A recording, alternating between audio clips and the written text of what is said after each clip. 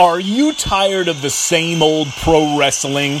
Then check out the amazing action on Powerslam.tv, the biggest indie pro wrestling channel in the world. Get over 4,000 hours of the best pro wrestling events from over 110 of the biggest names in the industry from over 15 countries around the globe. Get your free trial today at Powerslam.tv. This is Jordan Grace, and you're listening to the Social Suplex Podcast Network. BWB, this is One Nation Radio. You better get it right. Rich Latta, James Boyd came to give them life. The Blackest Wrestling Podcast has come to kick all ass and drop it 6 feet if they're kicking trash. Word, let me welcome y'all to something different. And if you dig it, man, you should let some friends listen. We be getting it in, this on the regular, dude. Ravish and flow, but this shit rule. See, James don't rap, so I had to break it down. The whole network, man, we coming for the crown. Raps in the columns, I keep them both covered. Making the beats too, so the listeners can bump it. Hit us with the rating, yeah, I'm saying it's a 5. Before you hit it, talk, bob your head side to side. It's One Nation Radio, and this is the beginning. It's Rich, and I'm here with James. It's time to listen to One Nation. You got to unleash the power of the pyramid. This is Mike Sempervive from WrestlingObserver.com. Check me out on Wrestling Observer Live every day. And also check out your boys, Rich and James, on One Nation Radio. This is Kenny Omega. We're listening to One Nation Radio. Check it out, guys. These guys know what's up. Big Kenny Omega fans, and that's all that counts to me. Goodbye and good night. Bang. Welcome to One Nation Radio. Let's just do this shit, Rich. What's going on, man? What the fuck? Boy. The audacity of World Wrestling Entertainment. I can't believe these fools throughout Wednesday, throughout Friday, throughout Sunday, all 3 nights, they have demonstrated why I hate this company. And I'm not going to fake on it no more. I'm not about to try to give them no more chances. You shouldn't watch WWE, and I'm talking to you listening to this. They don't care about you. They don't respect you. They hate you, as a matter of fact. And I hope AEW waxes these niggas. My biggest regret about AEW is that they're not running Mondays against fucking Monday Night Raw at this point. Because why not? What do they have to lose? I don't know. We'll get to AEW later because I really like AEW Dynamite, as you can tell. Yeah, I haven't really talked to you about it, but yeah, we and there. Thank you guys for so many of you guys been hitting us up on Twitter. You guys are anticipating what we had to say about this, and we're looking forward to it. I don't want to do this fucking show.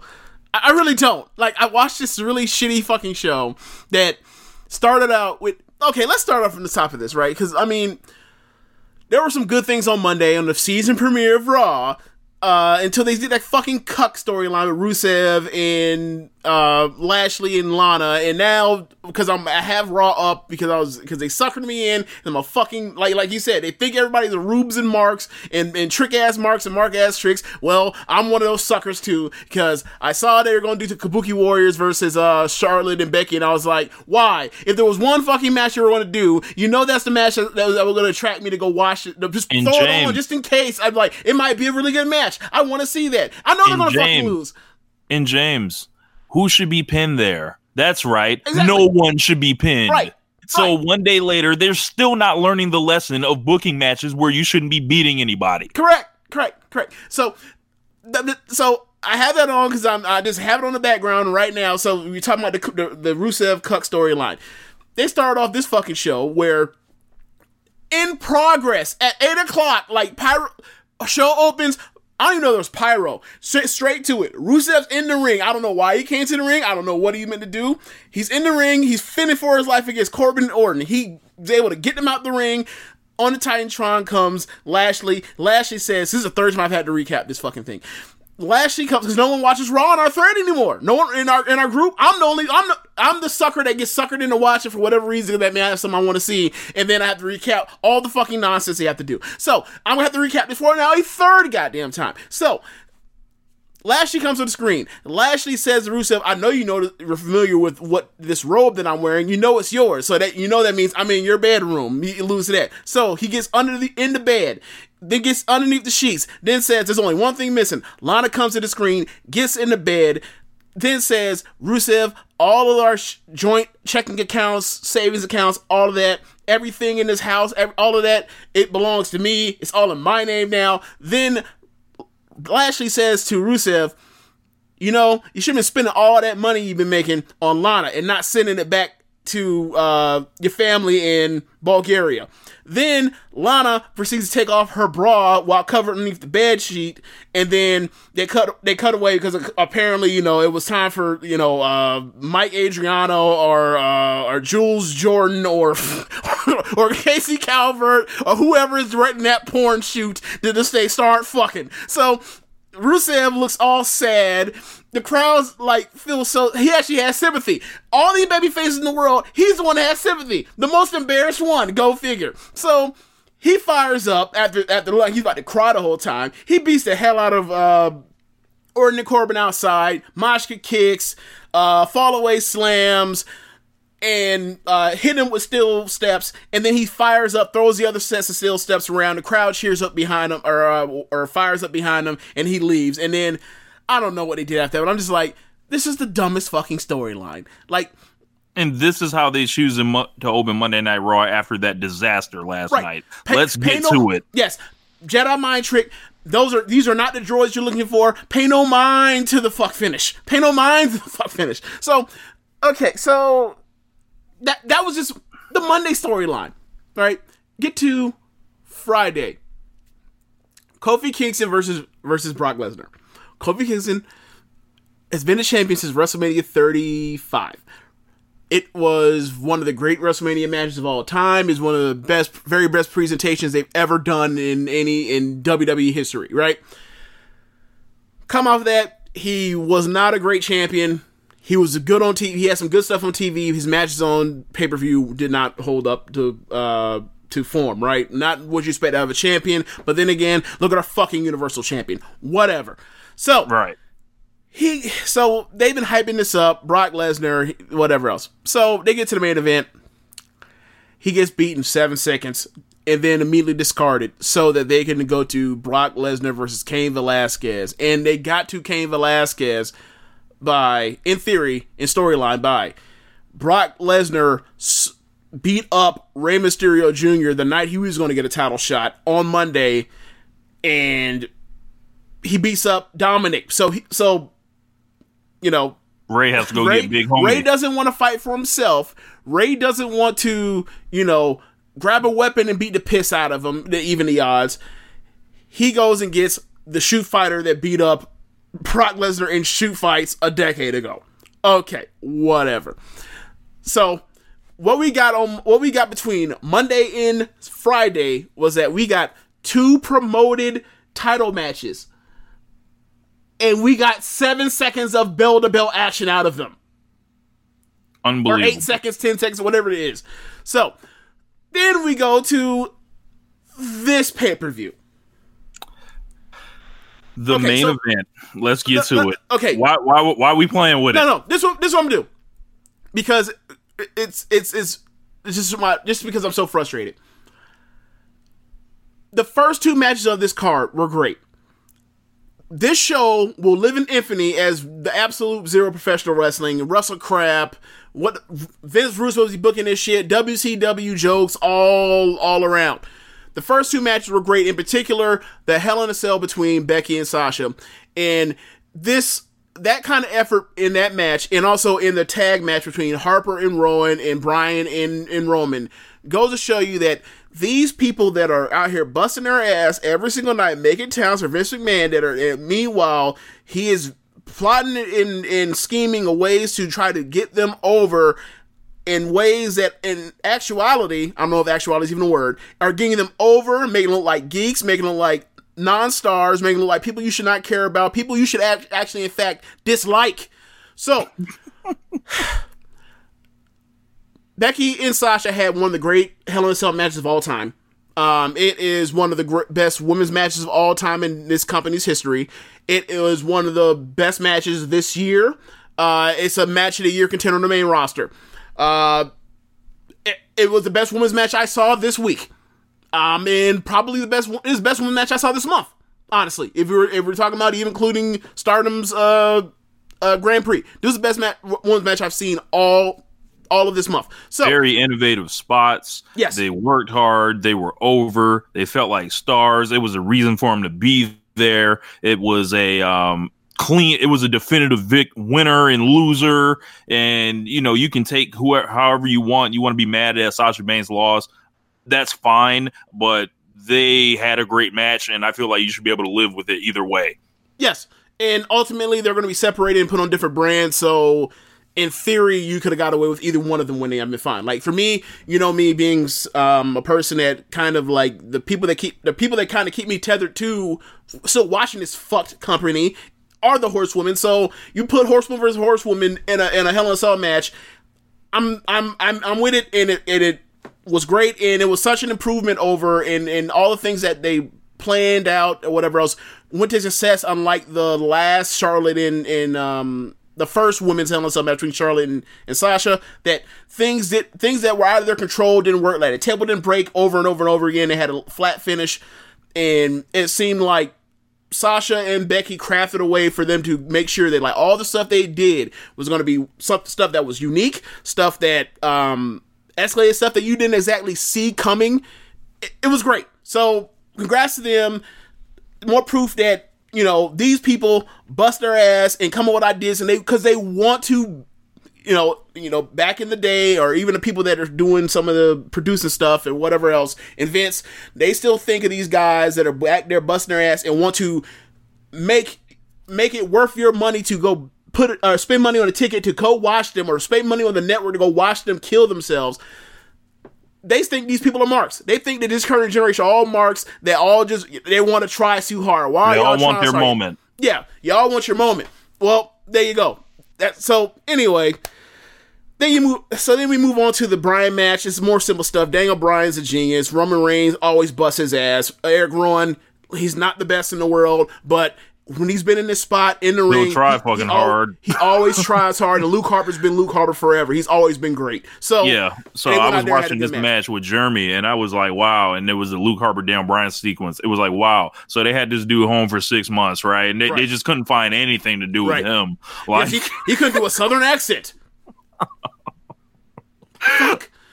Anyway, so I think that's all the praise this show deserves, right? Is there anything else? Let's get to the negativity, because I'm here ready for it. All right, so I just felt like, because this show's gonna be so negative, we need to spotlight things that are always gonna be forgotten when this shit ends up getting like major show of the year. So boy, yeah. So Randy Orton versus Ali.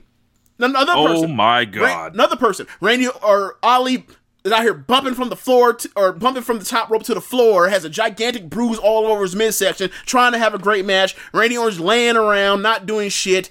Match is slow, no one cares. Why? Because no one even cares about Ali, because Ali's not a star. Randy Orton's been doing this shit for 17 years. Or on the main roster for 17 years. This is the dude that just got around and got beat, and then Randy Orton bust his face in, and then we was gone, and he got nothing ever again. Yep.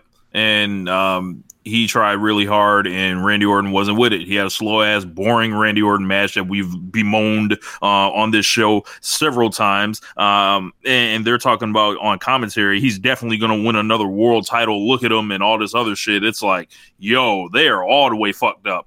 Because Mustafa Ali, luckily, he even made the card. You see what happened to Buddy Murphy. You see what happened to Aleister Black. They got these people hidden in witness protection out here. And I can't believe that, you have the perfect spot for him to sneak a win, but no, you have to put over Randy Orton over this dude for rather what? than for God knows what. Yeah, for funsies. Yeah. So the last segment or last sequence of the match is Randy Orton goes for RKO after clearly dominating most of the match. Ali slips out of it and does a handstand to get out of it, and then he gets a a slight advantage for a certain amount of for a quick amount of time. He goes for a move that he tried earlier, and he catches a RKO out of absolutely somewhere. So that's the end of that match. And the way that he's going to get over, in theory, is that Randy Orton gave him a "you're pretty good" type of spot as he after he pinned him. Which, I mean, I guess that's supposed to be Shawn Michaels after he super kicked Shelton Benjamin's head off. Even though that was a phenomenal match, this was just a match. Yeah. Next, Randy Orton knows how to get him over. This was not Cody versus Sammy Guevara. No, this wasn't Cody versus Darby Allin. Yeah. Anyway, Jesus fucking Christ. Next match. Have we reached a point where Cody has surpassed Randy Orton? Have we reached this point, James? You tell me whose match you'd rather see. Cody's. Okay then. The student surpasses the teacher. Who fucking knew? Yeah. So let's move on to the next match. The WWE women's tag team titles match versus, I can't even fucking speak. I'm so fucking pissed about this match. Okay. Alexa Bliss and Nikki Cross versus the Kabuki Warriors. Kairi Sane and Asuka. Jesus Christ. You go. A one-stop shop for WWE's never-ending objective, and shouts out to John from Omikaze, who I'm going to be referencing here. WWE has a never-ending quest, seemingly, to turn every single Japanese wrestler into a heel. It was always my fear that eventually they would make Asuka spit mist. Asuka ended up spitting mist like she was the great fucking Kabuki. But why? Because they're the Kabuki Warriors. Why are they the Kabuki Warriors? Because WWE has to throw some stereotypical Japanese shit on these women who are beloved. And of course, they're heels out of fucking nowhere with no turn, with no build, with, just the matches here on game day. WWE, you done it again. Yeah. So one thing about Asuka is that when she was Kana in Japan, occasionally she would or would spit mist or whatever else, or spray mist, whatever you want to call it. And look, she's been a babyface over there. She's been a heel over there. She's kind of awesome as a heel with the clown paint on her face, looking like she's just murdering anybody, right? But that's, if you've ever watched Asuka here, you've never saw any of that. The closest you ever saw was that when they tried to turn her heel those one or two times in NXT in 2017, and it never worked because people fucking love Asuka and they respect Asuka in the ring, and she still has that level of respect in the ring, especially when she came out, right? And when she got her when she got into the ring and got to work. Kairi is literally one of Kairi Sane is a heel now. How do you feel about this, sir? It goes in line. They turned Daniel Bryan heel. They turned Johnny Gargano heel. They turned, let's see, who else have they turned heel recently? They turned Bayley heel. Yep. It don't matter if AJ Styles. They turn, AJ, yeah, he's been able to do both, whatever. But like, my point being is, they will Sami Zayn. Yep, Sami Zayn. That's another one. They will turn anybody who is one of the all-time, you point at him and you think of a babyface or a whitey babyface, and that's exactly who you think of. They will turn them heel. Why? Because we can't push babyfaces because we're fucking terrible at them. So we have to eventually turn them heel to try to give them something, because they won't be geeks. They won't be made to try to get sympathy when they're actually really, you think of them as bitches. You look at Seth Rollins, what his biggest problem is, he's a fucking babyface right now. He has to be the top babyface. So we're killing them because they don't know how to book a babyface to save their lives. Anyway, that didn't lecture your hand. Kyrie might be the in-ring wise the greatest babyface I've ever seen in my life. Might just be, right? I mean, there's Rey Mysterio, there's Daniel Bryan, there's Sami Zayn. I would say for the women, I don't think I've ever seen a babyface I've ever wanted to cheer more that was a female wrestler ever than Kairi Sane. She's so likable. She's so likable that she starts the match off. She's doing hijinks to try to get heat. She's not even trying to cheat or beat the hell out of people. She literally went to do the sliding D in the corner. Nikki's she walks the opposite corner. That's obviously the babyface corner. Nikki is hanging over. She gives her the fucking she gives her the fucking Three Stooges eye poke, and then immediately does sliding D like it's a damn Looney Tunes cartoon. Then after this. Let's go to after the match. They do the post-match thing where they're talking about, like, in the locker room about when they got their champions or whatever, and it's translated in Japanese. And you will never see two more happy, likable baby faces in your life, except one has green teeth because she had to spit mist. Why? Because she's Japanese. So, whatever. They turned him heel. They did slight little hints in the match. At the beginning of the match when... I can tell right away. When Kyrie did the handshake thing and immediately, like, took advantage of the handshake, I was like, you saw me put in the message, put, like, ... like, what is this? Because I was like, "What? This is wonky." And then you see Asuka, Asuka kicking extra hard. Yes, putting some sauce on them zingers. Right, and I was like, okay, so they're clearly working heel right now. They're taking advantage of the ref. Okay, but like there was no rhyme or reason for this. This was never like they're throwing breadcrumbs that eventually is leading to this. They just woke up today and just say, you know what? I just feel like cheating today. Yep. Whatever, they're the champions. They're going to have better matches whenever they do get matches, if they ever get matches. This is like their second match since like August on TV. So, who knows? They're going to have a match on Raw against Becky and Charlotte tonight. We'll see how that goes. They have, like you said earlier, nobody in that match has any business getting beat. So, there's a fuck finish coming, or they're just going to beat. Or they'll pin Kyrie. Yeah. Oh yeah, the match was okay. Like it was okay when Nikki was in. It was just there when Alexa was in. Alexa's now like doing fake slaps to make it look like she's out here a crisp striker now. Yes. God bless him. God bless her. I don't know. Whatever. I mean, she tried. She's another one that tries. She just whatever. They put in positions for her to do that when she's not as good as the other girls, and it's over and over. They hired her, and Nikki Cross was a workhorse here because she was in the ring taking them kicks, taking the Kawada kicks, and most of the offense. While you say the Kawada kicks, yeah, that's funny. Okay, so Viking Raiders and Braun Strowman. And Braun as a surprise sixth person. Or a about the dumbest shit I've ever seen. The OC.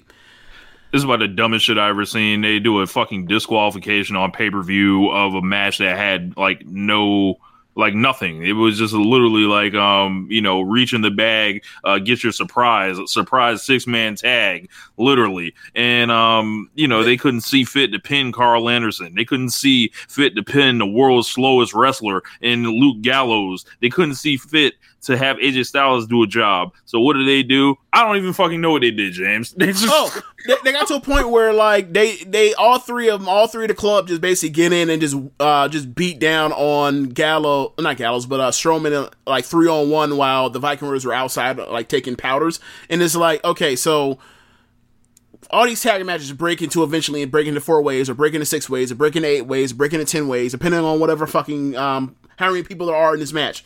So, because the one time it breaks into whatever else one-on-one, with one person involved getting beat down, which is supposed to be the Heat, they decide, the ref just calls it, even though we've seen those kind of beat downs from heels in tag matches ever since the beginning of tag team wrestling you ever saw, right? So, whatever. They call it, and then eventually, the other baby faces get out, make the save, and isolate AJ. AJ looks like he's about to hit the final on the forearm onto Strowman. Strowman hits him with a punch and knocks him out cold.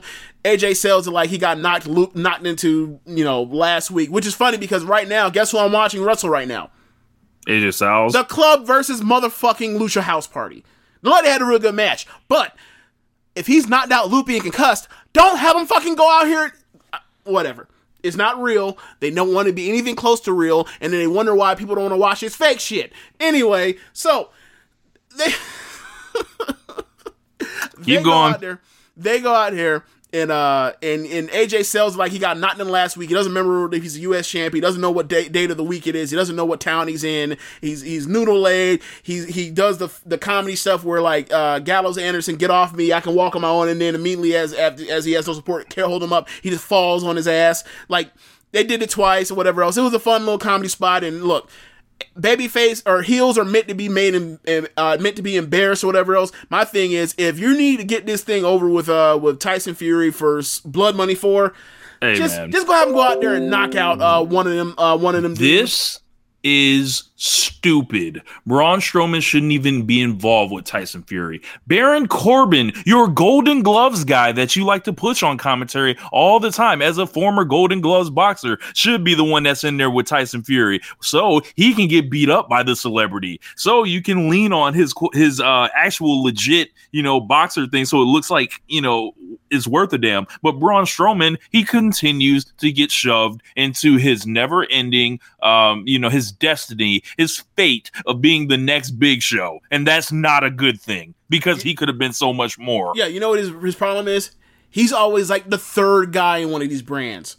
And the third guy is never a guy that is always the odd man out. Or whatever number he is, he's always the one that's always odd man out. Like the person that's like one above him on the totem pole is someone that's going to get something good. And he's always fucking left out in the cold, like with no, look, no thermal, no North Face, just out there cold. Looking like one of them junkies in Ain't Hard to Tell Nas video. Just what the fuck were they underneath? Was that a bridge or was that a basement or what was that bridge? I think it's a bridge. Okay, he's one of them niggas underneath the bridge looking cold as fuck. Yes. Next, you might as well be next to a dumpster fire, a literal dumpster or a barrel fire, whatever the hell. I don't know how the hell. Well, speaking of that, Baron Corbin's match was up next. Yeah, so they've had 3 matches. Corbin and Gable have 3 matches. This is the worst one, by all accounts. So. Wait, what do you know? The one I see is just like, so I was watching this with Jeremy, right? And throughout the show, I was editing a video for my YouTube channel. And, I would look up every so often. So I paid kind of halfway attention here. Right. And then I just like started looking again. I was like, Jeremy, this shit been going on long as fuck, ain't it? Like, and not really. It was like a 12-minute match from what I gather. It went 12 minutes and 40 seconds. Do you know how shocked I was? It went 25. Do you know how shocked I was when I found out this match? I thought this match went 18 minutes. Yeah. I was shocked when I found out that it only went like 13 minutes. I was shocked. So, okay, so crowd doesn't care. Maybe it's because Corbin came out and was trying to doing the terrible heel comedy that's not even like clever, right? So he's burying your boy on the mic. He's lying about what he would do to The Rock or whatever else. The crowd is, I think they're wanting him. Don't chanting STD. Yes, at him. yes, because The Rock, because Becky said to Rock, Corbin's a super tough dude, and then it set up to a punchline. It was like, you are in fact an STD, and then the crowd started chanting STD on SmackDown.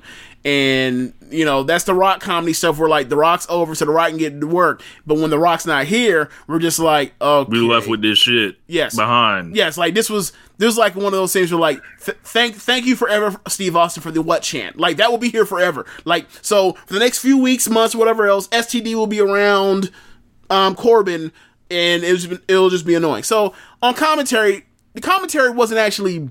In my opinion, I didn't think it was over, like the typical bad it was. Annoying as fuck. It was annoying. Hold on. It was annoying as fuck during this match in particular. Yes, because they would not let this shorty shit go. Or the STD stuff. Yes, they would not let it go. They said it because WWE put that trademark on Shorty G, which is turned into Shorty Gable or whatever. A couple months ago, that story was out there. And it's like they decided we're going to say it 17 to 25 times during this match. Like, who was that to get over? Like, no one. What? How does that help Chad Gable? How does calling him Shorty anything help get him over? Look. Like, are you going to start selling are you going to start selling like teddy bears with like the Olympic singlet on or whatever else, and then we just say he's selling Shorty G's? Is that what we're doing? Because outside of that, I don't know how this fucking helps anything. He's gonna have to change his entrance music to that Nas You Owe Me, where it's just like Shorty, say what's your price. That's what he's gonna have to come out to from now on. So he ends up beating Corbin, correct? Okay, so there is some type of ref distraction that gets in the way. And then he rolls him up for the victory. Oh, awesome. So he got over as a star, right? He beat him with a distraction schoolboy. Okay. So what happened after that? Okay. So after he lost to him in the final of King of the Ring, after he lost the rematch, or actually he got beat up by a distraction DQ win when Corbin hit him with the scepter. Then this was the third match, and then he won with this distraction schoolboy. So there's a match that passed. We'll get to that in a second. But after the post match, like 10, 15, 20 minutes later, Gable's in the back. He says, I'm okay. He's basically like, I'm embracing the short jokes or whatever else because, I beat Corbin. He walks away from the interview. Corbin blindsides him, beats the fuck out of him backstage, and leaves him laying. Just in case you started to believe in Chad Gable, they immediately let you know that he's a fucking loser, that you shouldn't believe anything that happened in the match, and because he's short, he's not worth your energy. Why? Because there's this tall guy there. It's the fake put over shit. It's like, oh, well, he won. Did he really win? Because I see him on the fucking floor. You know what I mean? Like, that's not putting someone over. Like, it's okay to beat Baron fucking Corbin. He's Baron fucking Corbin. What makes it even funnier is he shows up the next day to this, and he's getting his ass whooped 2-on-1 with Randy Orton, the 13-time champion. He gets his ass whooped by a dude that's getting cocked. What? We can move on. The lone bright spot in the last 2 hours of this show. The only thing that's not trash. Bayley versus Charlotte. I was just bored during this match. This was just a normal, regular, like 2 3/4, 2.5 star match, right? You expect much better from them, but at that point in the game, after that previous this was like a heel versus heel match. It felt like, and it was exactly what it was. It was like a double leg match, like where they were both working the leg, and like Charlotte's flashing an evil grin at her, where she's holding up 10 fingers, and Bayley ends up crying at the crowd, and I don't know, something didn't click here for me on this one. It was heel versus heel match, except the thing is that like Charlotte is a bigger star than Bayley. However, Bayley is only like 150 miles away from her hometown. So she got to lose. So, and you also think of the last pay-per-view was in Charlotte, and Bayley beat Charlotte in Charlotte. So it's time for you to lose in North California because it's 150 miles from your hometown. It's the dumbest fucking thing. It's so stupid. These people you don't come back early enough, or you don't come back often enough to repay whatever heat you got by beating the hometown hero or the hometown wrestler. So why the fuck do you insist on beating people in their hometown all the goddamn time? Like, I feel like there's only like 5 instances I can think of, or not, I have to think of it, but like there's only one in particular I know for a fact happened, but like outside of that, like seems to only be like a few other occasions. It's very rare where they're in a hometown or close to someone's hometown and they win. Like, they were just in Charlotte, like we were talking about. They beat Charlotte. They beat Cedric Alexander. They beat the hell out of Cedric Alexander with AJ. So I don't know, man. Like, I think there was one time where Ricochet beat Corbin a few months ago in Kentucky. I think they were in Lexington.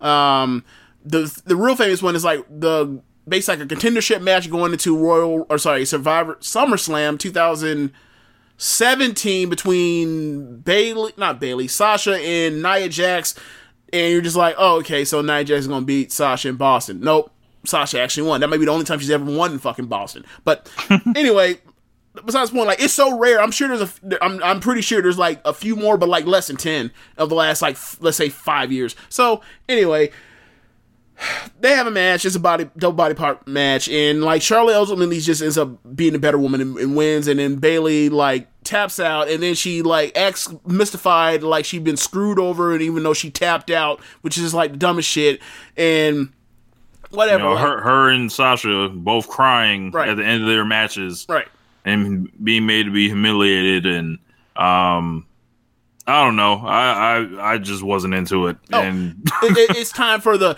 dreaded let's see where they take us here. Let's see what happens. Let you know. So we'll see what it turns to a storyline, what that means for them as far as them being together or one being apart. There's a story there in possibly in Bayley, eventually coming to her senses because she was cheating and she came the wrong way, and then eventually this leads to both of them on one brand, and they finally have the feud that they should have had fucking 3 years ago or 2 years ago, whatever. I'm. Whatever. This was like the middest of mid Bayley and Charlotte matches you'll ever see.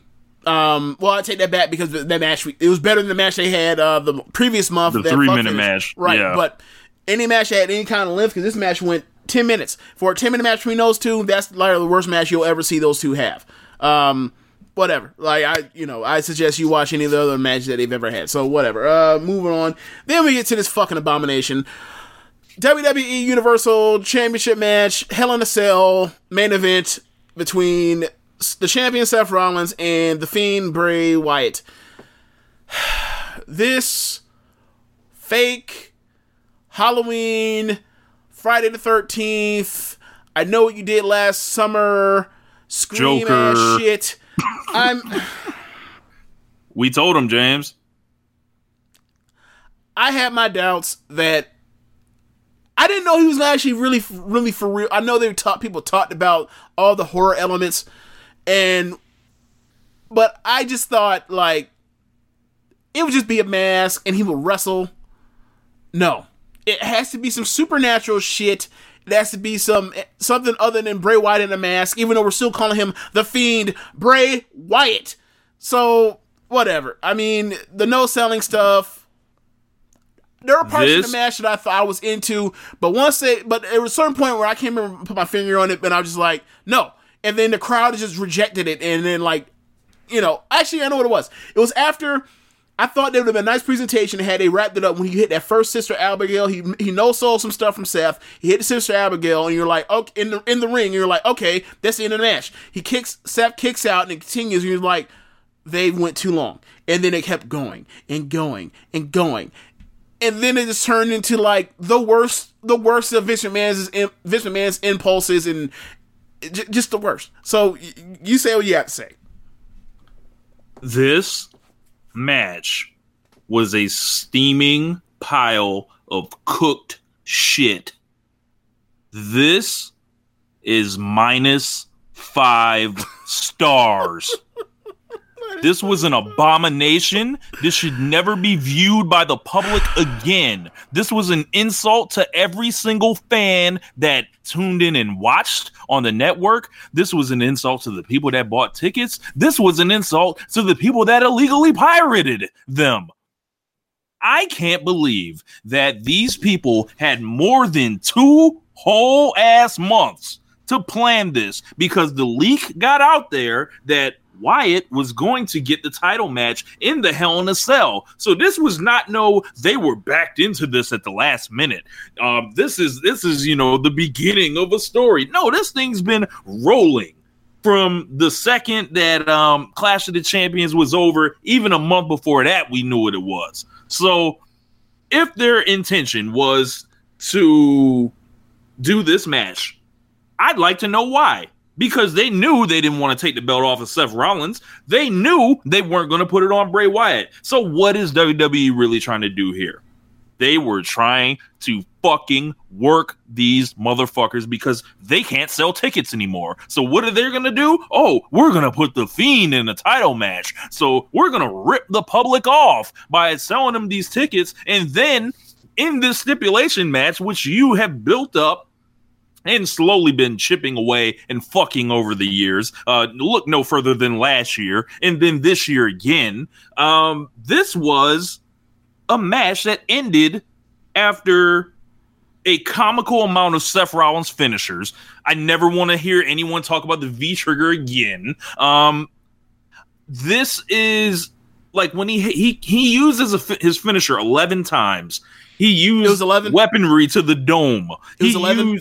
Yes, I believe it was 11 times. And, Wyatt's no-selling everything. I thought it was absolutely horrible. This felt like WrestleMania 34 when Roman Reigns started kicking out of all those F5s and it became comedy after a certain point. That's what this was. Not to mention, you have the fucking red Sin Cara lights hanging over the ring the whole match. You have Bray Wyatt pulling out the fucking Gallagher hammer out here. And they end the match with no finish. Okay. So for me, Dylan James had asked me if this was WWE's finger poke of doom moment. No, of course not. Why is it not? Because they're still going to be making money 5 years from now. Of course not. WCW was still making money in 1999. In 99? Yes. Okay. I thought they were losing money in 99. I thought they were making money in 99. So so you're saying that you think that they were in the black, and then all of a sudden, like the very next year, they lost, was it $50-60 million in 1 year, and that was just wrap it up? I thought they lost money. And it's not even strictly a money thing. This is like when you know there's something that's broken in your promotion. Oh, well, shit. If that's the case, yeah, we've had a bunch of those. Like, go back to WrestleMania 34. Why the fuck would he beat Brock Lesnar? Or why would Brock Lesnar beat Roman Reigns? What fucking sense does that make? Why would you feel the need to where it was so bad to where, like, you go into that summer, you have to scam your way off air at SummerSlam. You have to scam your way out of a Hell in a Cell finish between Braun and him. You have to scam your way out of Saudi Arabia by having motherfucking Baron Corbin be a crooked ref to screw Strowman and screw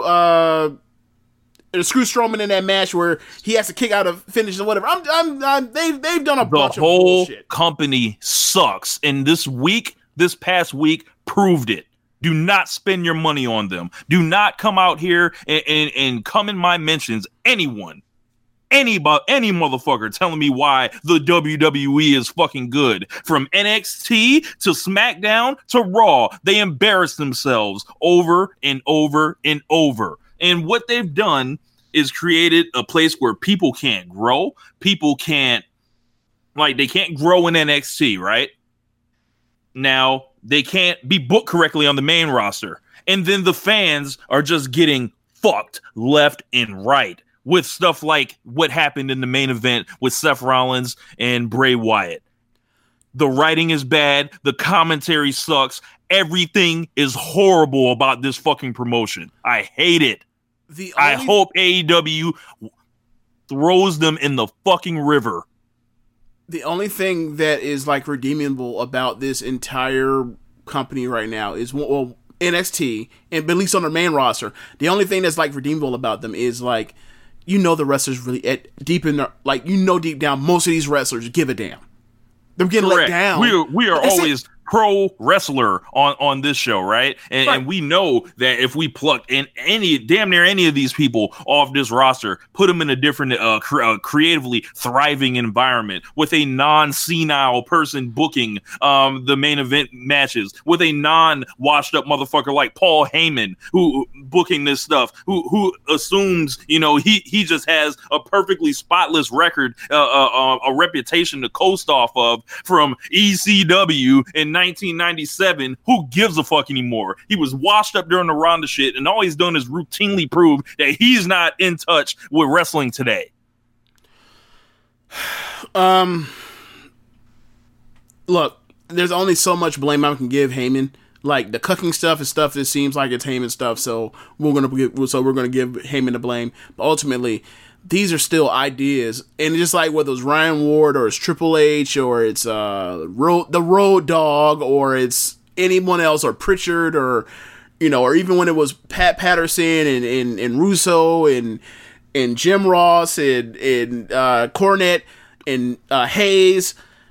Ultimately, regardless of whatever happens, they throw out or Jimmy Jacobs, they throw out ideas, they lob out ideas. Ultimately, it's going to get filtered down through Vince. So it don't matter if you come up with a money drawing deal that would fix this company and everything, and it would solve a lot of the problems fundamentally. Look, and I'm not even into that Fiend shit. No.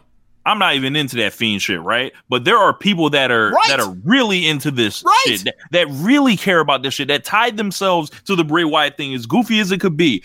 It was this was the hope they had, right? And what did Vince do? Vince fucked those people. You're absolutely right. There's also this.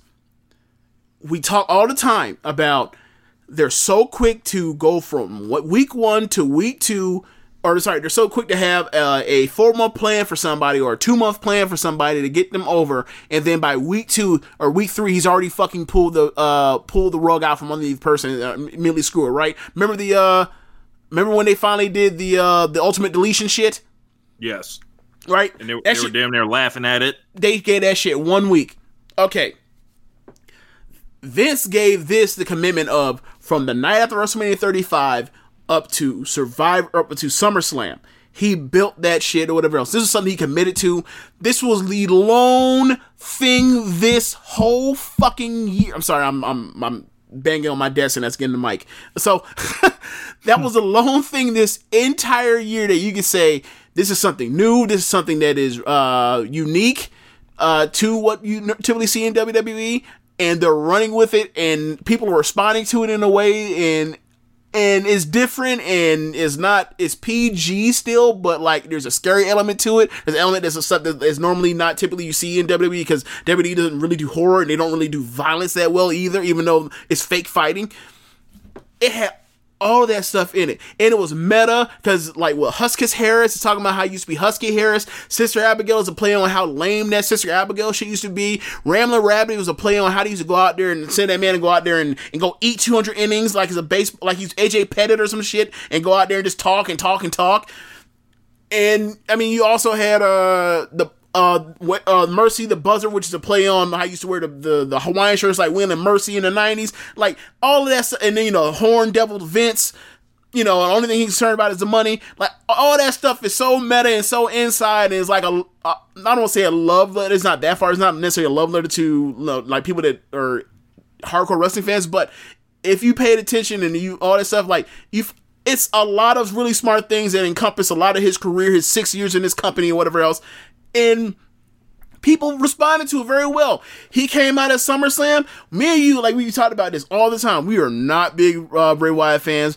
We do not want to see that dude have wrestling matches, whatever else. He came out there with that fucking mask on. He came out there with new remix, evil metal music to his theme remixed up. He came out there with that lantern he always had, except his actual real face on it, like a face lantern.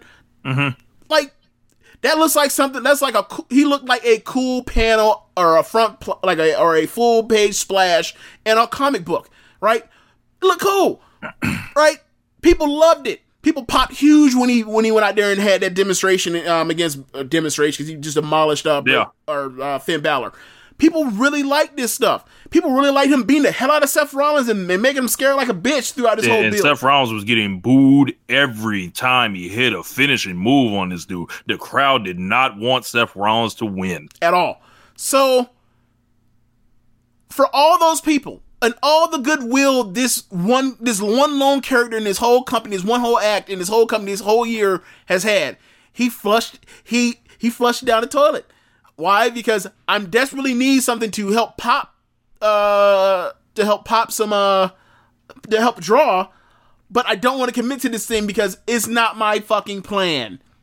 Even though I've been planning it for 4 months, 6 months even, it's not really my plan. Like, I'm okay with it, but I didn't create, but it wasn't totally my vision, so therefore I can't completely commit to it.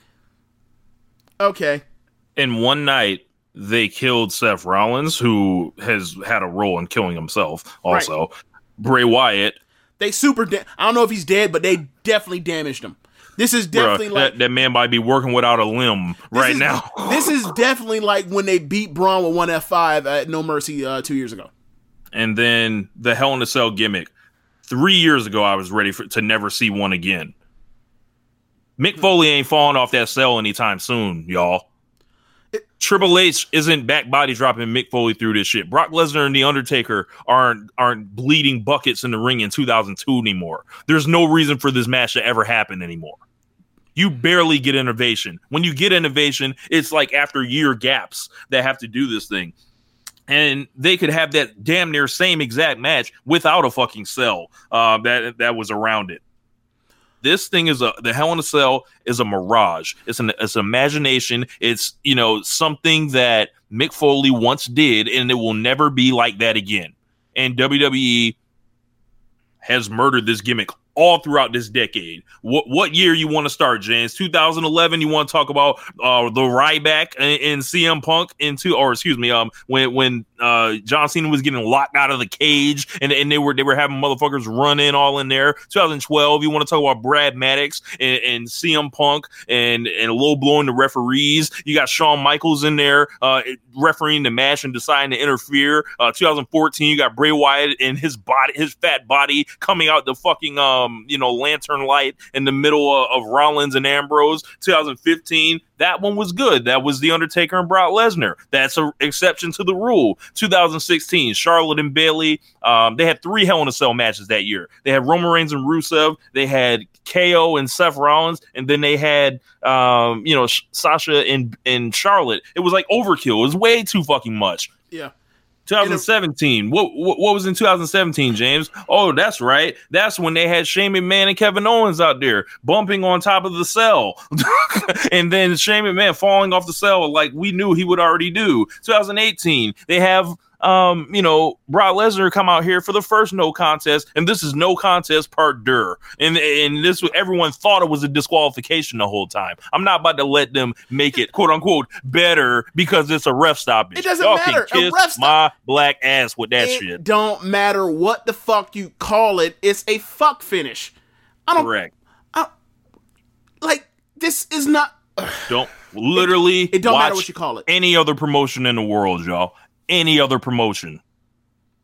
Like, this is not shit that's from 2000. Like, it's 2019. Motherfuckers. Beat somebody. And right. Look, when AEW talks about wins and losses mattering, and I sent this out on Twitter, this is what the fuck they mean by that shit. This is what they mean. They mean have the heart to beat somebody. What have they done to Kenny Omega the last 2 pay-per-views? They had a vision. They fucking beat him. Right. Like, is Seth Rollins too good to do a job? Is Bray Wyatt too good to do a job? Like, for your stories? Come on, man. Like people's not with this bullshit anymore. And no. I'm glad the crowd let them have what they gave them. Yeah, I mean, throw the whole pay-per-view away. Throw your network subscription away. Do not if you are unhappy with this shit, do not get suckered in by these people. Because they're operating underhanded on every damn thing you can think of. And they're going to fucking Saudi Arabia again in a couple weeks. So that's the next show that y'all have to worry about. Yeah. Don't even do it, y'all. Watch Stardom. And it's damn sure not going to be anywhere as good as the first 2 matches on this card. Yeah.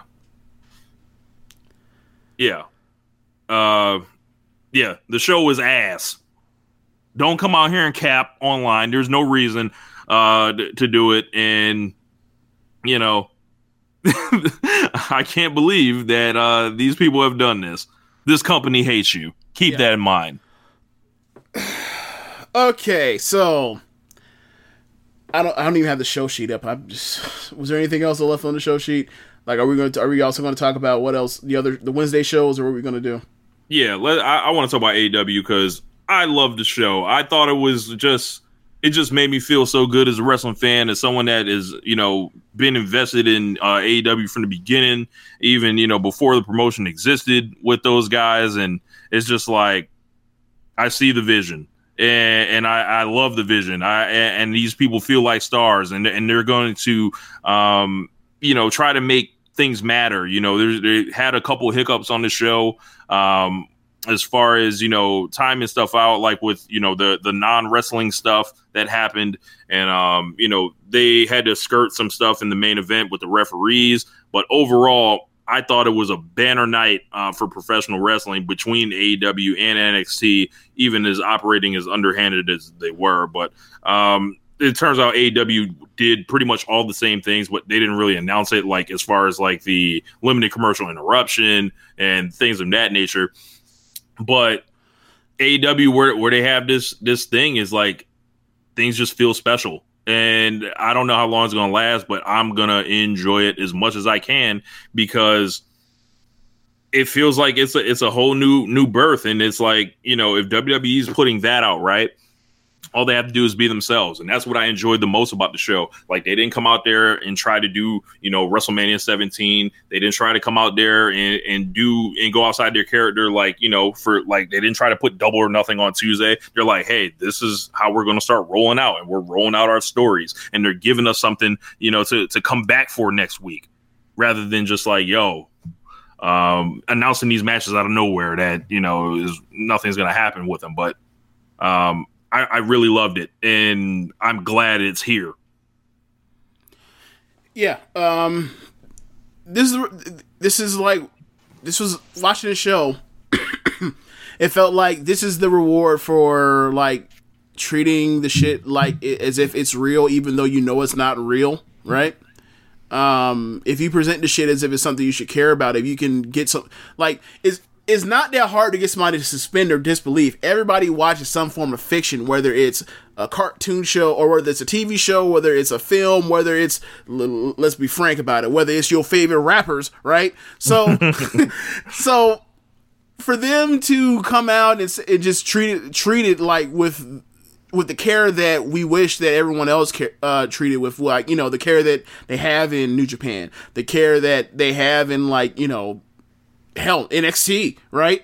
And other places. But just, sports entertainment is just such a fucking cop-out way to you be able to do whatever the fuck you want with no consequence. So it was cool how the crowd was with everything, because the crowd believed in everything. Not saying that they believed it's fucking real, but believed in the stories that are being told and believed in the presentation, right? So that was cool. Now, that doesn't mean like there wasn't ref that just didn't see, just did not call DQs, whatever else, and they still have yet to explain why maybe DQs don't exist in this promotion. They haven't called one yet. They need look. If that's the case, they need to explain that. I'm okay. I will rock with that if they explain that. Haven't done it yet. And look, to be honest, they weren't the only company that was doing that shit this week, because when Asuka blew that fucking mist, the ref was looking dead in her face. So this ain't the only company that's out here missing the ref part, right? We also got refs out here saying, "Oh, this isn't you, Seth. Don't do it." Yes. I forgot about that. You're gonna fucking kill this guy? Don't do it. This isn't you, Seth. Seth Rollins, the same motherfucker that is curb stomp a bitch through cinder blocks before. Exactly. Come on, man. Remember when John Cena had to save Edge from breaking his neck and killing him, and Seth said he was going to kill him anyway. Correct. He's been that guy. You know who Seth Rollins' heel character was? He was Marlowe. Oh my god! He was Marlowe from The Wire. He was. He was a bad guy who was ultimately a geek. I have a hard time just going with that, because like I never found a single redeeming quality in Marlowe ever. And he was uncharismatic. Like, heel Seth Rollins had some charisma to him. Like, there were literally no redeeming qualities in Marlowe, and he was boring. So it's like nigga, I just saw Stringer Bell and Avon Barksdale. You are nothing. Like, you are whatever. I just saw Daniel Bryan and CM Punk. You are Seth Rollins. Okay, if that's the case, if you want to do that comparison, fine, sure. I still think that's a bit of an insult to. I feel like we're still not giving Seth his props, but I get the comparison. I get the parallels now. Okay. Yeah. Bro, are you fucking serious? No fucking way, bro. What happened? Asuka and Kairi versus Becky and Charlotte. Charlotte is distracted or is pissed off and gets taken by the ref, or takes the ref. Kairi's in the ring with Becky. They're the legal men. Becky has Kairi in the arm breaker, the disarmer. Yeah. By the ropes. Asuka blows the miss right into Becky's face. Kairi pins Becky Lynch. Now, Kairi's off to the side. Oh, get the fuck out of here. Live reactions, Joe. They beat the hell out of Becky's dealing with the mist. Charlotte starts to fight. Kyrie and Asuka beat up Charlotte. Guess who makes the save? Sasha Banks. No. Bailey. No. Alexa Bliss. And Nikki Cross. Oh my god. And now they're after pinning Becky Lynch, now Alexa Bliss and Nikki Cross are laying out the heels. What the fuck was the point? Or if you're trying to display them as people that are worthy, then have them leave after beating up Charlotte. Turn this poison off, bruh. Turn this poison off. This is eye poison. They did all of this just so they can miss Becky and pin her. This is the first time Becky's been beaten clean since Asuka beat her at Royal Rumble, right? I know she took a pinfall to lose that other belt, but it was damn near like a cash in. No, that wasn't clean. Like, what's it called? Lacey Evans punched her, and then that led to the finish. Yeah, but AEW ended up like destroying NXT in the ratings. Every demo, it looked like white voters voting for Trump. Like, it was just overwhelming. But NXT did manage to, be popular amongst the geriatric crew, amongst 50. amongst the folks that are, looking for the Social Security check on the 1st and 15th. AARP. The AARP, the ESPN Classic demographic, the short demographic, the Soul Train, original Soul Train, the Don Cornelius Soul Train era, viewers. These are the demographics. They love the NXT. They love the World Wrestling Entertainment. Seems like AEW has a grip on the youth, the younger folks, the actual the demographics that will help their TV deal with their ad split that they have on TNT. They got 3 times the expected number from TNT, which was 500,000, and they did as many viewers in the demo as NXT did total. So NXT played so I take that back. Vince McMahon played so underhanded with NXT and made NXT take this bullet, as we said they would, in this war. And it's like they made a lot of people choose between NXT and AEW that don't want to. But the thing is, people don't love NXT like that because it's part of WWE. I feel like, and. I think it's 2 things. I think it's very similar to what happened during the Monday Night War, where you had, people thought, okay, well, there's only people that are watching on Mondays are people that watch Raw. Only wrestling fans are people that are watching Raw. You're about to split that in half now.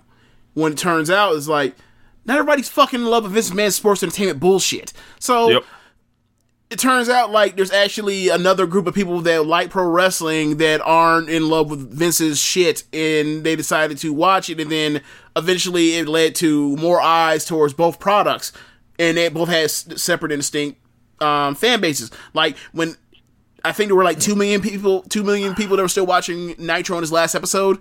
When that went off, they didn't just go to WWE. They just stopped watching. They just dematerialized. They just poof into thin air. Vanished. Right? With the vapors. So, so in theory, that's kind of what happened here. Like, there are a group of wrestling fans, pro wrestling fans, that decided to watch AEW, and then you look at the fact that there were, I believe, the first episode of NXT 2 weeks ahead, when they got the jump start, that was 1.1 million. NXT, I think it was...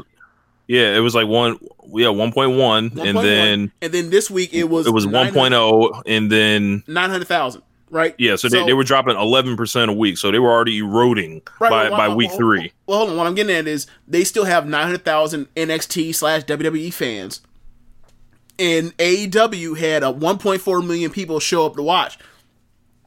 I'm sure there are people flipping back and forth, right? But ain't that damn many, right? Yeah. So. Like, this is these are a whole new audience showed up to go to watch the AEW thing, and now we have it seems like we have a similar version of we actually have a real live Wednesday Night Wars, and it's going to be interesting to see, like, what happens going forward, because both of these promotions are ran competently. So, in theory, And I think it's great because both of their fan bases are young in the demo. So they should, in theory, be the ones that are quote unquote making the stars or whatever else and having the youth follow them. And these are going to be like, these are the people that are going to be stars in the wrestling business in theory for the next,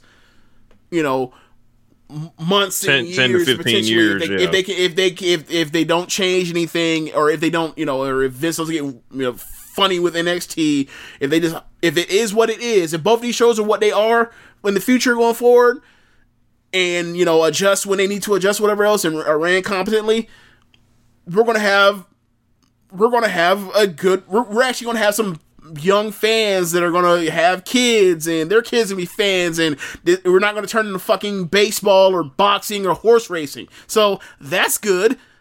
So you that should be the biggest positive of this entire week. Is we actually have some young wrestling fans. It ain't just me. Look, me, you, and everybody else at Social Suplex. Like, we are the only people that are sub 35 that are wrestling fans. That's great to hear. That's really great to hear. And you mentioned Vince like getting funny with NXT. Within 20 minutes, he was already bringing people from the main roster to NXT. So I just had one question, James. Who is Brock wrestling on Wednesday? Oh shit. No, the better question is who is Roman and Bryan gonna be wrestling on Wednesday? Because you just come out there and they can put Daniel Bryan, they can put almost anybody out there, but especially like Daniel Bryan. I was in the original season of NXT, and the crowd believed in me. That blah blah blah blah blah, and here's Roman. Here's Roman. Oh, actually, that probably they. We know some of the people that go to those NXT crowds. Would they boo Roman? No. I hope not. Okay. I don't think so. Okay.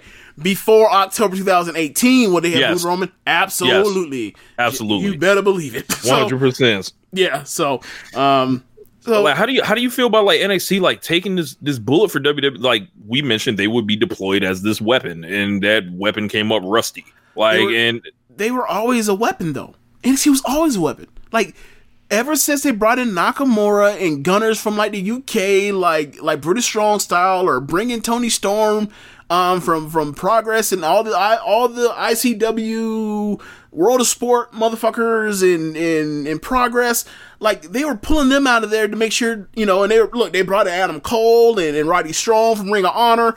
They've always been a way of them. We're taking away talents that we think that we have identified as might be people that could do something for someone else, and they've been doing that for years. They've been doing that for years now. Like now, I think for people, it's more crystallized. It seems like it's crystallizing. Like we were talking about this in 2017. Right. Like this is it's like back to back North politics. This is like when white voters finally realize like what party is what when like Obama becomes the president. it's like oh, we never really thought about it. It's like, oh, we know now. Let's just go all vote like majority for Trump. Like regardless of education or like the Obama Trump voters, like all of a sudden they just came crystallizing. They all realized it. Like and now it's here, or it should be here for people when it comes to this. So I don't know, man. I just think that like I just appreciate the fact that like both of them had great shows.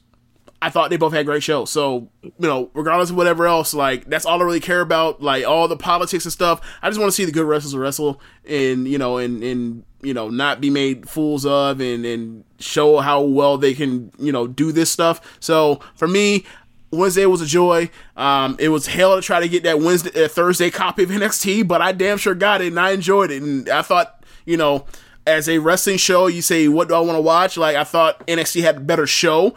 But that's not a show that you can just do over and over and over again, repeatable. Like AEW, even though they didn't do as much character work as I would have liked, but it did have some character work and had angles on it. So, I would say like that is more of a show that more resembles what good weekly episodic television looks like than NXT, which is just like guns a-blazing, Io Shirai versus Mia Yim, Candice LeRae versus Shayna Baszler, Riddle versus Cole, Dunn versus Stone, or not Stone, but Birch. Yeah, like, so. Yeah. You know, I thought it was just a great night for wrestling. Yeah, man. I would be remiss if I didn't mention like all the things that like that these dudes did to try to like steal, like, you know, to try to hold AEW down, essentially to handicap them out the gates. I just want to know. Well, you can get your point. I'm sorry, but like, I just really want to know, like, is this the same exact mistake that Vince made when it came to his thoughts on the Monday Night War, where he thought that like the only wrestling fans that are out there are the people that watch our shit, and then he's in for Rule Reagan. It's like, oh, where the hell did these 4 million, 5 million people show up to watch Turner? Where's this 1.4 show up just to watch, you know, Cody's shit? Like, I really want to know if they're flabbergasted after, you know, for years you heard there are no young fans. Yep. There are no hardcores that will like carry this, you know, like, you guys don't matter. This was like a victory towards that line of thinking. It's like, look, man, you've pissed off enough people. You have left the trail of bodies in your wake. You just unaware of it because you're the fucking mass murderer. Like you've killed so many people you don't even realize that they're underneath their skulls underneath your feet. So they had a 2-week advantage. They did a pre-show for a regular show of NXT to try to get motherfuckers locked in and ready and excited, right? Overrun. They did a takeover caliber show. Limited commercials that weren't limited. Did you watch that show? No. Dude. Okay, so the first half hour, no commercials. And then as soon as the Riddle match ends... They backloaded them, right? During the women's matches. As soon as the Riddle match ends, every single fucking match went through 2 commercial breaks at least. And all of the commercials were long as fuck. When I mean long like giraffe dick. Damn. Dude, it was so annoying at one point. So that was next. That was next on my list. Like, the commercials, like, all the time was gimmicked. Yep. So they got the 15-minute overrun, 3 title matches. They're putting loading main roster guys on there. The return of Tommaso Ciampa. They co-opted the wrestling media that day with a tour of the Performance Center and NXT to try to make people not cover AEW. Right. These people tried to play so dirty, and this is why it was a glorious day on Thursday when I found out AEW waxed these niggas. Like, now, my question for you is: do you think the 2-week head start backfired 100%? Backfired on them. I mean, by like, if they had came out on August 2nd, just like they would have gotten more. They would have done much better. I think they would have done much better, because what I feel like the mentality would have been like, well, we already seen them. Like, we know that they have those matches coming, and people know what it is, and people don't like the fact that, and the way wrestling fans are right now, like, I think a lot of wrestling fans operate what feels right versus what feels wrong, and what it felt like NXT was doing was wrong. Like it was not, like, the anti-competitive nature of WWE turns a lot of people off, and it's just going to push people further in the other direction. Like, yo, I'm riding for AEW out here, and that has spread, and it's spreading like a germ right now. Like, I can't wait for Wednesday. I can't wait to watch AEW. Like. And especially, like, combined with what they did to Kofi Kingston, combined what they did on Sunday night, and then it's just like, yo, where's WWE going as a company right now? Like, this is just like AEW showed up at the perfect time. Time could be better. Yeah. So now that I know, do we know for sure that 10 to 12 replay on NXT, or not NXT, but on TNT, is that gonna be a weekly thing? I don't think it is. Damn. Because I was gonna say, like, I found out, like, as good as the wrestling was, like, I'll sit through those 4 hours. That's the 4 hours you have no problem sitting through. Like, all that kick-ass wrestling, that's no problem sitting through those 4 hours. That shit they doing out here on the pay-per-views, that's not the 4 hours you want to sit through. That's not it, Chief. That's not the 4 hours you'll sit through. But, I mean, it still is better for me to watch one day and watch one the next day, or watch one the next morning, or whatever else. But yeah, so. They also had Wale come on there. Who has like one of the number one songs or the top songs in the country right now. He does? Yeah, the On Chill song. Okay. I forgot about this song. Yeah. Okay. Who's on that song with him? Jeremiah. That's right. Okay. Yeah. Jeremiah, he's. I didn't think this would last this long. Remember Birthday Song? Do you think he would still be around in 2019? I mean, you find your lane. Like, it's a role for everybody. Everybody has to find their lane. But what I'm saying is, like, if you had told me that, like, hell, even 2 years ago when he came out with that We song, like, he would still be around, I've been like, he's had a better career than I thought he would have. Yeah. Like, because I listened to his first, I think I listened to his only first album. He had some heat on that album. Like, the beats are crazy, but he wasn't really like he wasn't exactly Chris Brown or Trey Songz or any of those R&B niggas that's like really like people just love banging. Yeah. Yeah. He's like he can hold in the road, but like he's not like, and it wasn't like he was like some incredible songwriter like he's like The Dream or T-Pain even. He was just like, oh, he cool. Like he like. I would say like the comparison to what his career like you think it would turn out to be like if he was like nowadays would be like the Jacquees nigga. Like you would think like yeah, like Jeremiah was like the Jacquees dude, but like I don't think Jacquees is gonna be around for a whole decade on songs left and right. Shit, he's just gonna have to be remixing. Yeah. And look, he keep it up. Like Jacquees ain't gonna make it because Jacquees gonna liable to get snatched up by Keith Sweat. So yeah, you used to be the OG with it. I'm like, look, man, I do not wear this. Look, I do not wear this turtleneck like I sold dope for you to come out here and say like I was an old dude. I will grab you right now and see what it's about. Anyway, yes. So what is else to talk about? Speaking of somebody, look. Speaking of somebody, yeah, One Nation Radio, y'all. Speaking of somebody grabbing somebody, Brock Lesnar grabbed Kofi Kingston's ass out the middle of the air on SmackDown and beat him in 7 seconds and flushed Kofi Kingston's entire title reign down the toilet. Now, James talked earlier in the show about the truth about Kofi Kingston's reign. We're not about to sit up here and be like, yo, this was some all-time great title reign. No, it was an all-time great moment when he won the title and then a fairly mundane title run after with matches that didn't quite live up to the billing. He was one of the weird like cases where I can't really think of it that much where like someone was better on TV than they were on pay-per-view.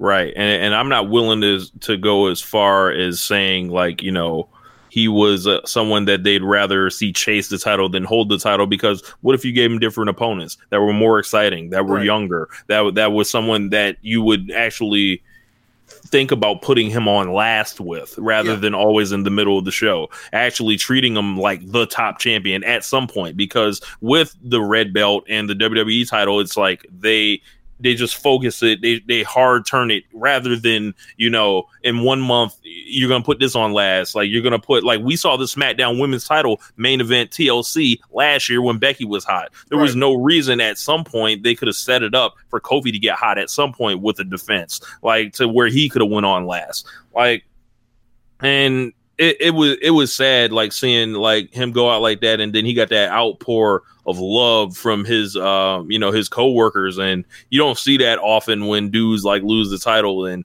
remember when he won the title and he was celebrating with his family, and then you seen this guy grind this whole decade essentially and put out a story with him and Daniel Bryan that really resonated with everybody. For them to just throw it away in 7 seconds felt like a gut punch to a lot of us. And it was just like, y'all really don't respect this dude, and y'all did that to roll right into Brock Lesnar versus Cain Velasquez. And I don't care about MMA. I'm not an MMA fan. I don't. I watch pro wrestling. Like, I don't care about these people coming into the sport that we're supposed to care about. I thought it was Dominic when it came out, when he came out with Ray. I didn't even recognize the guy. And he has a big ass knee brace on, and apparently they're doing it in Saudi Arabia. That's fine. I don't have to pay attention. I wouldn't have cared either way. However, Kofi Kingston was just discarded, and they thought they could get off that by just popping this MMA guy in there. But this is not hot. Yeah, like, and the thing with Kane is, like, Kane was hot for beating Brock, and that was a decade ago, so watch people give a fuck now. Correct. Like, it'd be one thing if this was 2012 Kane or some shit like that. No, this is Cain Velasquez in 2019. Like, like he's lost his last match. In fact, I think one of his last matches he had his knee blew out on his knee just went out on him. And he needs knee surgery. Right. And the crazy part about it is like, or not crazy part, but another frustrating part is you saw him in that Triple Mania. Yeah. He's not going to wrestle like that in WWE. Correct. He's going to do that fake MMA wrestling, and it's just going to be two big dudes holding each other and slamming each other. And, I'm sick of them feeling like their only person that they care about or protecting or making a star is Brock Lesnar. And people like, what do you want, them to do? Brock's a star. It's like, all right, bro, look at every single person he's wrestled. Like, how many people are better for wrestling Brock Lesnar at this point? Who is there one? No, I'm not asking it being like funny. Is there one? I'm seriously want to know. Like, let's go back in reverse order, right? So Seth, no. Finn Balor, no.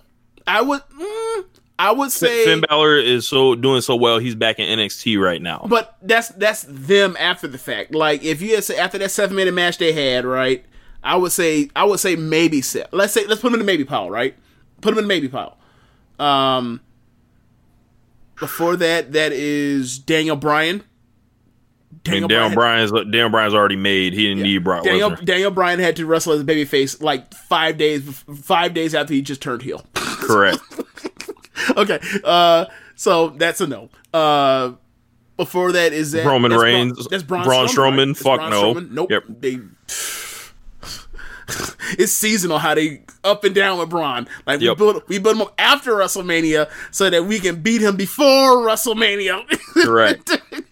Like, they're always ducking. They're always like building him up after so that he can. So you know what Braun needs to do? No. He needs to get injured. That's what he needs to do. And then come back in January. Because if you pull that, then you know what's gonna happen, right? You're like, we'll never trust you again. Nah, you're like, oh, you got hurt. All right, we'll come back the night after WrestleMania. Hurt. So that's Braun. Before that was Roman. Definitely not. No. Definitely not. Yeah, no. So AJ Styles? No. Styles already made. I think he was already made. I think people really respected him because that was all that whole November end of the year thing with AJ was just like, that shit was so inspirational. Like, that man came and saved the title, and then that man went out there and fought Brock on behalf, and people were sick of Brock by that point in time too, and it had such a great match. And then that man basically like came from behind and to win, wrestler of the year basically for WWE main roster. Like, so I don't necessarily say, bro, they're just now it's Are they mentioning Seth Rollins and Bray Wyatt now? 10:45 and now they're recapping it. Oh my God. Scared, hiding like hoes for 2 hours and 45 minutes. Right. So let's just, okay. So, before, that's 2008, 18. No, right? we're in 2017. So what is that going to bring us to the summer? So that was Strowman again. Oh, Strowman. And then it was Samoa Joe. And also in that 4-way SummerSlam with when he pinned Roman Reigns, and that whole summer you can look back and be like, that's literally the tipping point from where like WWE's like popularity plummeted and has never recovered since then. When he beat all those contenders in 3 consecutive months, so cleaned all them out. So no, and you go to WrestleMania 33 against Goldberg. Goldberg's out the door. So oh my God, is the last person Goldberg at Survivor Series 2016? Maybe. So that's another part-timer. That's someone that doesn't wrestle every day, that they have to take special care of. These are the only people that are allowed to look great against Brock. And we're going to be getting to them. It would be Triple H, The Undertaker, and those are the only other ones. He fucking killed John Cena's like as a top guy. Like, he finished Cena off essentially at SummerSlam 2014. Yeah, John Cena was never the same. John Cena had to go do something different after that, which was be the U.S. champion and do different things outside the top picture. But he he essentially escorted him out of being a top guy. Yeah. Wow. depressing when you think about it like that, seeing how many quality years John Cena gave that damn company. So, and seeing that like he had his best year after that. Yeah. Like, that was his best wrestling year, 2015. PWG Cena, as they say. So people really said that. I didn't know. Yes, they call him PWG Cena. That's funny. Big move, kick out. Big move, correct. Kick out. Look, this is how we talk about it. If you give enough of a damn and you try hard enough and you put in the time, you will eventually get good at wrestling. And in the case with John Cena, he was already having, fairly consistent big matches between, stipulation matches. Like that last, that 2015 year when he put it all together as far as like, I know how to like have great TV matches, great pay-per-view matches, like whenever I want to. Like he figured that out. Like, so when we talk about people not figuring out, not getting it, it's just, there's a lot of stuff in the way, and a lot of it's going to take experience, and a lot of it's going to take, like, you have an opportunity to be able to, like, get away from Vince, or let Vince, like, trust your instincts. So, yeah. So, we've gone far back enough on Brock, but back to Kofi. Like, what are your, like, well, like, what... My thoughts, or what's next? Yeah, what are your thoughts? What's next for? Well, I mean, there's no way on earth for us to tell what's next for Kofi Kingston in this company. But I don't think he'll ever touch a belt again. And what do you make of, like, the moment that he had, and also, the way it ended? It shouldn't have ended like that. Period. Like, it was 7 seconds. That's bullshit, right? And I know people were like, well, what do you rather see? Would you rather see him get his ass with whatever else? No, man. Like, having it be a typical Brock match. I don't think anybody was under any illusions that it was going to be anything other than Brock Lesnar winning the title. So, like, we just figured we get a good-ass match, and then we can, Brock loses, and then, like, he walks off, and then Kofi's in the ring off air. You see the YouTube video of him getting a standing ovation because that dude was a really great... That dude's been a really great employee and ambassador for WWE for a long time, and he got his run, and his run was over, and he went out on his sword. He didn't even get... I mean, he went out on his back, sure, but that wasn't the way that, that's not the way that, like, you have... That's not the way you do that, right? Or that's not the way most people would do that, right? You have someone that is beloved, you have someone that is respected, and you expect them, if they're going to get their ass kicked, they're going to get their ass kicked, but, like, at least let them go out there, at least get a hope spot in, and at least let them entertain the fans. They didn't even get a chance to do that. Yeah. Right? And, like, if that had been... And it's funny, all these people talking about, stylistically and trying to convince themselves and talk themselves into whatever happened. Like, come on, man. I just saw Finn Balor, like, have an electric match with Lesnar at, Royal Rumble. You know how much bigger Kofi Kingston is than AJ Styles, Daniel Bryan, and Finn Balor? That doesn't fly. It's bullshit. Correct. So, like... Hell, we've seen him wrestle him before. Yeah. And just gonna say it, it's like, that's how they ended up treating this black man. Well, and it's just like, it's one more thing with WWE, and it's like it was funny when we heard about that. It was like, oh, yeah, at least AEW has Scorpio Sky now. All the stuff, all the cap that was going on about WWE being the black company, and all this stuff that was going on, and it's like they ended up treating Kofi Kingston horribly. So where's this energy now? Like it's unfortunate. Thank you, Kofi. So, besides that, man, like, I think the Cain Velasquez shit is whack. I'm not into it at all. I could care less. It's Crown Jewel. Like, what? Yeah. So it's Crown Jewel. So, but yeah, Wednesdays, make sure, as Floyd said, y'all stay vigilant. Tell your friends to watch AEW. I ain't gonna fit with them no more. I'm flying the flag. Let them know it's all elite in this hole. Okay. Speaking of that, that's like almost like the 1 year anniversary of Derek Lewis. Oh yeah. Yeah, it's almost like the 1 year anniversary. That's funny. Or maybe it was a couple days ago, but like Derek Lewis going out there, like, my balls is hot, and USA in this hoe and all that shit. So yeah, I guess congratulations there. Oh no, well let's. I think we have a little bit of Stardom talk. So do you want to go ahead and hit that? You want to go ahead and do it? Hit the music.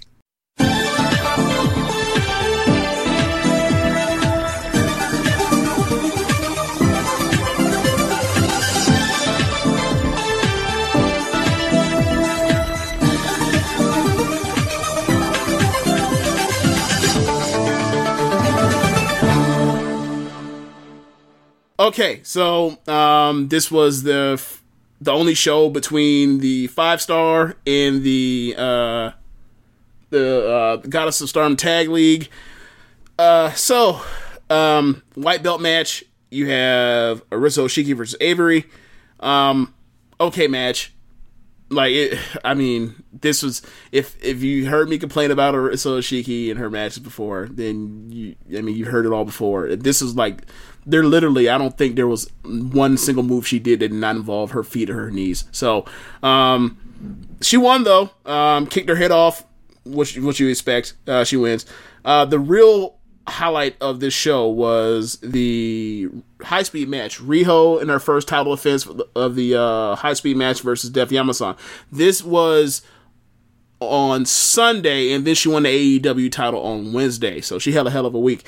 It was another 5-minute banger, sub 5-minute banger, just like on par with the Hazuki stuff. This was the best match I've ever seen Riho in.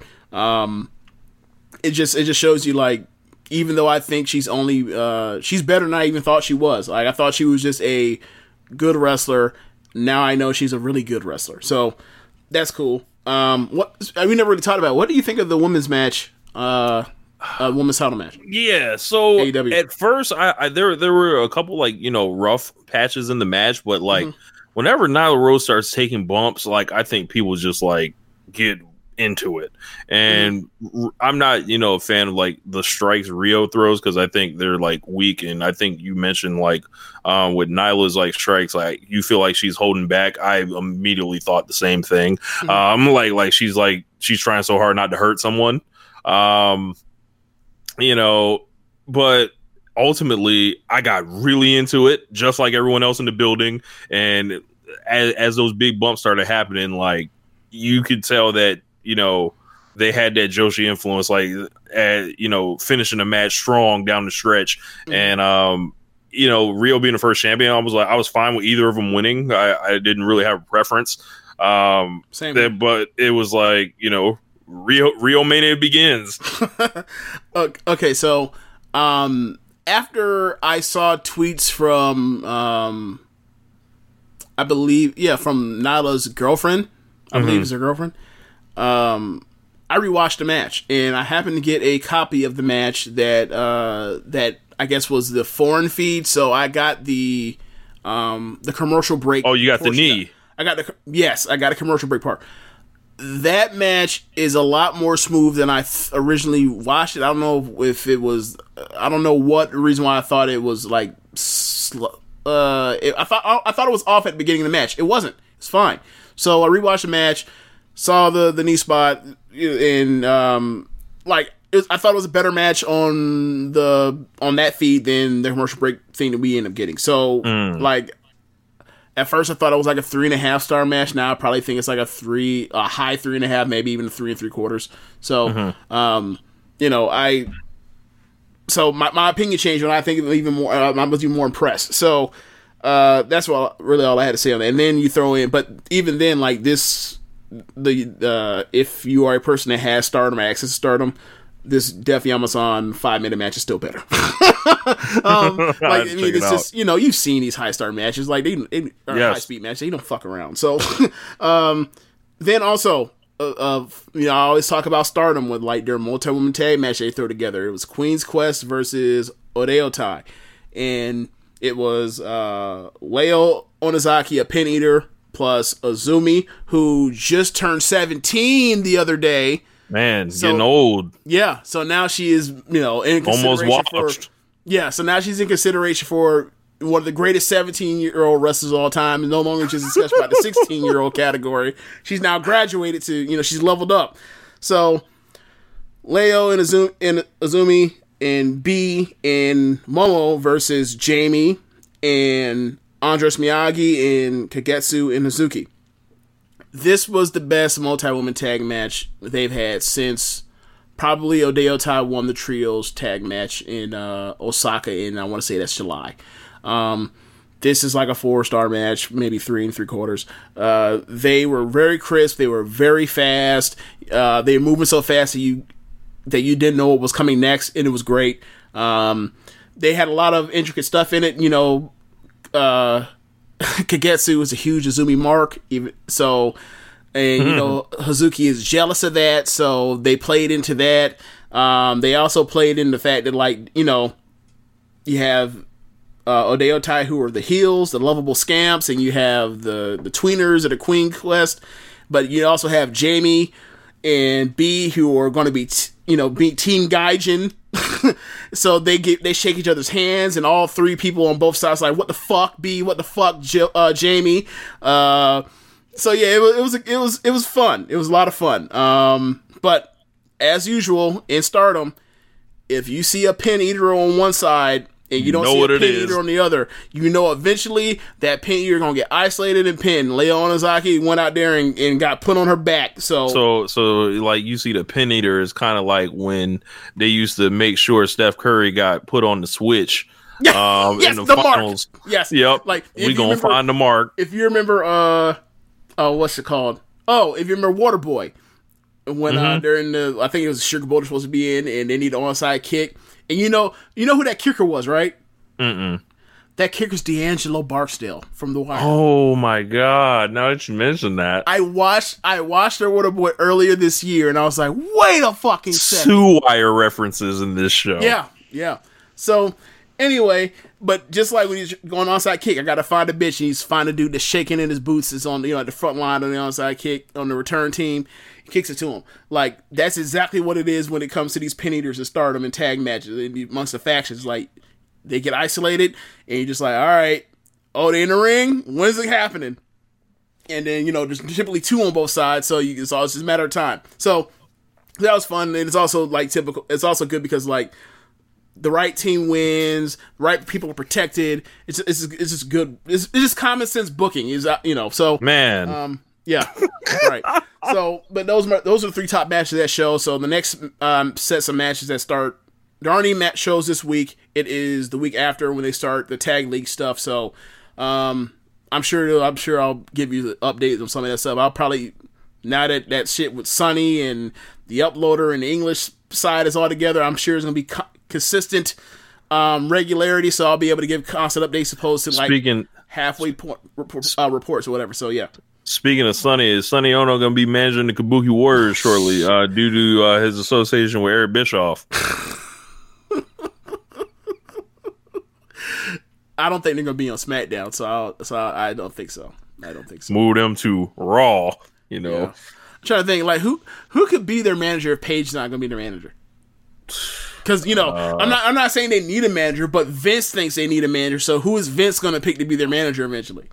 Or new manager if Paige will show up. My God. He wouldn't do Lacey Evans, right? Oh, Jesus fucking Christ. That would make me so mad. because I think they're trying to make her a wrestler really badly. So they're going to get at least another year. And I think she's now that you say that, the real answer is Alexa Bliss, but Alexa Bliss is now fighting them. Yeah. That should be the answer. Yeah. Zelina Vega, maybe. Add to the stable. She keeps some foreigns on her. She keeps some foreigns. Collect the international work. So is Zelina's international army? Correct. Okay. I think that's the end of the show, right? I don't think there's anything else after that, right? Yeah. Yeah, I think, oh man, apparently Tyson Fury sized the fuck out of Braun Strowman. He says, I'm a world heavyweight champion. How many heavyweight championships have you won? Well, it's a worked sport, sir. Looks like the whole locker room cleared out and they did a big pull-apart brawl. I watched it. I just have it up on mute. Yeah. So Tuesday nights they're coming out with AEW Dark, which they will be airing the matches that happened the same night as on Wednesdays, the following Tuesdays at 7:00 on the AEW YouTube channels. Looks like this week they got Darby Allin versus Shima. We got a tag team match between Britt Baker and Allie against Penelope Ford and Bea Priestley. They also have the Jurassic Express versus SCU, and then they have Private Party teaming up with the Best Friends against the Lucha Bros and the Hybrid 2, as they're being called, which is Jack Evans and Helico. The boys. Yep, looking forward to checking that out. Boys, the Monster Drink boys, the Neon, the Highlighter boys.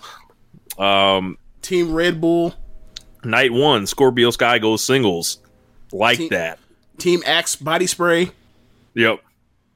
So looking forward to seeing what Scorpio does in singles action. So it was the conversation we had a couple weeks ago gets remedied kind of off rip. So we'll see where it goes, because it looks like they're making some more moves in that direction as I'm looking on Twitter right now. Chris Bay. Haven't heard of this gentleman, but he has a lot of title belts in his picture and a picture with Cody Rhodes he just uploaded. So we'll see. Okay. Yeah, so I think that's everything, right? Anything else? Yeah. Don't watch the WWE. If it makes you miserable, if it makes you miserable, go ahead and get that shit up. Drop that narcotic. Like, you don't need that shit in your life. Like, you know, like y'all already know we're not watching Crown Jewel, or we're not covering Crown Jewel on this show. So I don't know when the next time we're going to be talking about the WWE, unless there's just a huge story that happens, which, you know, knowing this company, something will happen. Well, you know, like if I hear a review or whatever else about like something was good or something was horrific or whatever else, I'll check it out. But like the nondescript to mediocre, that's just stuff we'll ignore. Yeah. Yeah. Be there Wednesday night. Stay vigilant. What, Floyd? A moment. That's the end of the show. Be sure to rate us on whatever app you're using to listen this to. Tell the folks about the Social Suplex Podcast Network. Be sure to check out our friends at Powerslam.tv, the sponsor of the show. If you're a fan of independent pro wrestling, they have over 5,000 hours of footage from all over the world. You can use the code Social Suplex to get your free month's trial. Don't forget to visit ProWrestlingTees.com/Social Suplex to pick up some Social Suplex Podcast Network merchandise. Be sure to check out the other shows on Social Suplex Podcast Network on Sundays. Most of the time we have One Nation Radio. On Mondays and Tuesdays we have Keep It a Strong Style. On Wednesdays we have the Ricky and Clive Wrestling Podcast, where I'm sure they're just that's gonna be fun. And then every other Wednesdays we have Grown Man Watch This Shit. On Thursdays we have Get in the Ring, and then on Saturdays we have All Things Elite. Thanks for listening. Oh, Rich, there was something you wanted to add? Yeah, free Rey Mysterio. Oh, I thought you were going to say Bloody Guts. See ya!